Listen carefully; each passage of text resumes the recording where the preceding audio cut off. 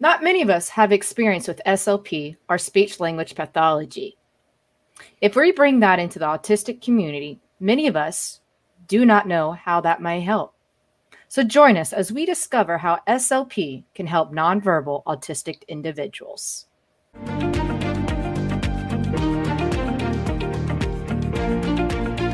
Welcome to the My Spectrum Life podcast. My name is Jessica. I'm an autism mom. With me today are my friends Kelsey and Hillary. Hey, Kelsey, how are you doing? Pretty good.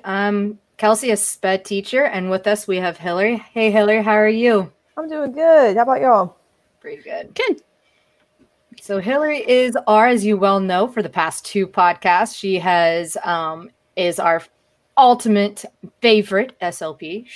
But she is with us to talk to us about, again, a little bit more about her experiences. And we are excited to dive into the world of how SLP can help nonverbal children.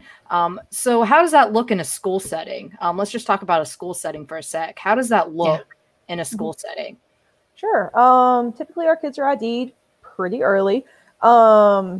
At least in my school district, we have programs that we basically take kids out of, their baby net programs, so what they were doing when they were little. And then we just transition them into a school-based setting. So nonverbal students range from kids on the spectrum to kids with other disabilities. Some are more functional than others. I have seen everything from, iPad AAC to PECS, which is like a picture exchange system. So yeah, it's all very different depending on the child. Okay. Right. And what are some of the things that can hold a child back when it comes to the particular system that they need?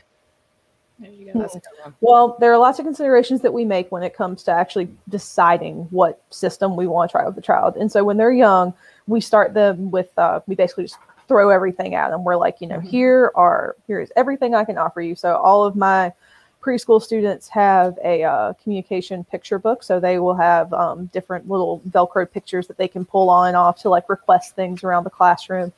Or for my kids that are already making some verbalization attempts, it might not be, English yet, but it's at least sounds that they're connecting to something.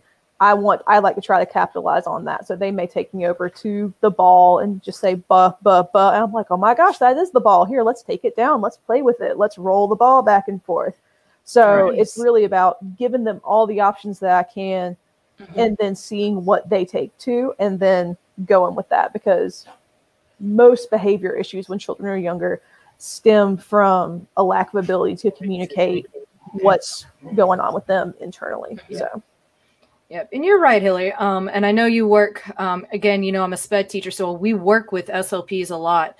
And even including with that, when I worked in the younger years, the team would meet together, the IEP team would meet, and we'd be like, hey, you know what? This ACC device needs to be in, because sometimes we need more than just a picture communication book.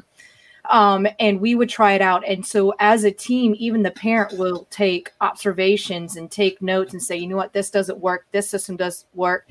Nah, we need something more. And we go through it. And the Board of Disabilities actually has a lot of resources that we as a school and a parent can ultimately get a free trial with the devices, as well as different devices and how to work those devices. There's actual parent trainings with the Board of Disabilities and things about certain ACC augmented, augmented communication. I forget what it's. I know. I can't remember the other A is though. It's like something. So when she says it is a team effort, including the parent, including the child in itself, because the child, it goes back to the behavior. Correct me if I'm wrong. It goes back to the behavior, because if a child is frustrated with that device, you're going to lose what you already have and you don't want to. And so you really stop something and you try to figure out what works best for them. And it takes a while. How long do you think? I think I've been on the process, and even the year that I was working with that child, we still hadn't found one yet. Well, and really the struggle is like, you think, and like, I think I even thought this when I first started working, is I was just going to hand this to a kid and he was going to be like, thank God, the keys to the city, and just take off. But that's really not it, because what happens a lot is that we have kids who don't have what you would call a communicative intent. They don't have that want to communicate with someone. So you have to help that child to realize that by doing these things, I can get what I want more easily. And so sometimes if that first step hasn't been taken, I mean, you can throw on whatever you want, but it's just not going to take. So sometimes that's why it takes longer than others. And some kids already have that communicative intent. They just don't have the modality. And so when you give them the modality, they take off. Right. So it's, again, different from child to child. Exactly. Yeah, that's a very important point, is that it's different from every child to child, regardless of whether they're autistic or some of the other disabilities that you've had to deal with that you help through the school system.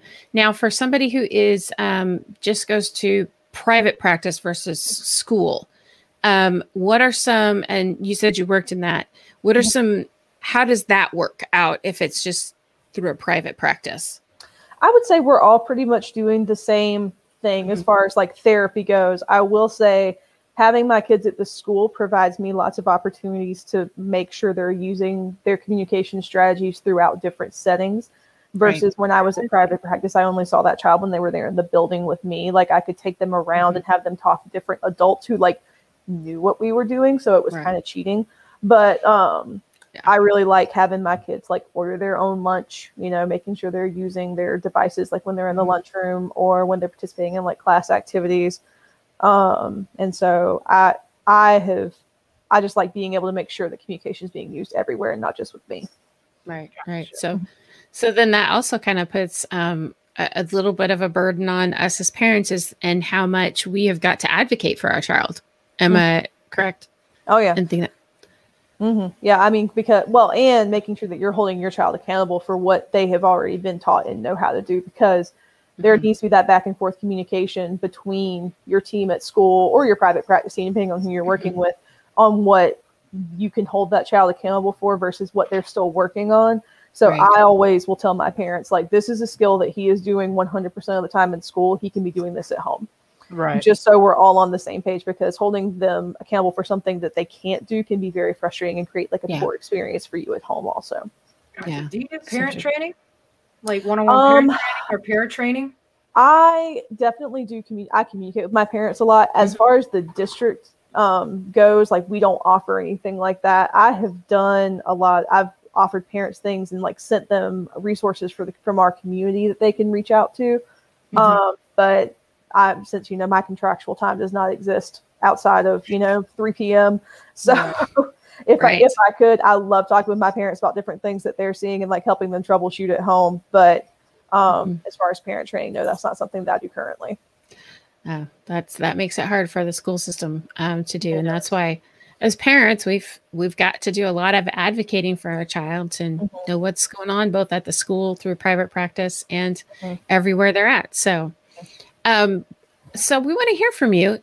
What has been your experience in, especially if you have a nonverbal autistic loved one? We'd actually like to know. Comment below or shoot us an email about what is your favorite system, or what have you found out to be the system that has worked best for your child? Because one of the things that we can do is that through the comments on our video, or if you email us, we can create a community and a resource, a library of different things to use.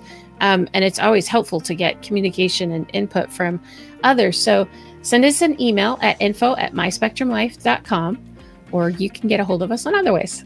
You can drop a comment or message us on Facebook and Instagram at MySpectrumLife, or you can tweet us at MySpectrumLife with that number 1. And remember, with a lot of faith, love, and tons of fidget toys, and probably some cards and a few other things, we'll make it. We will.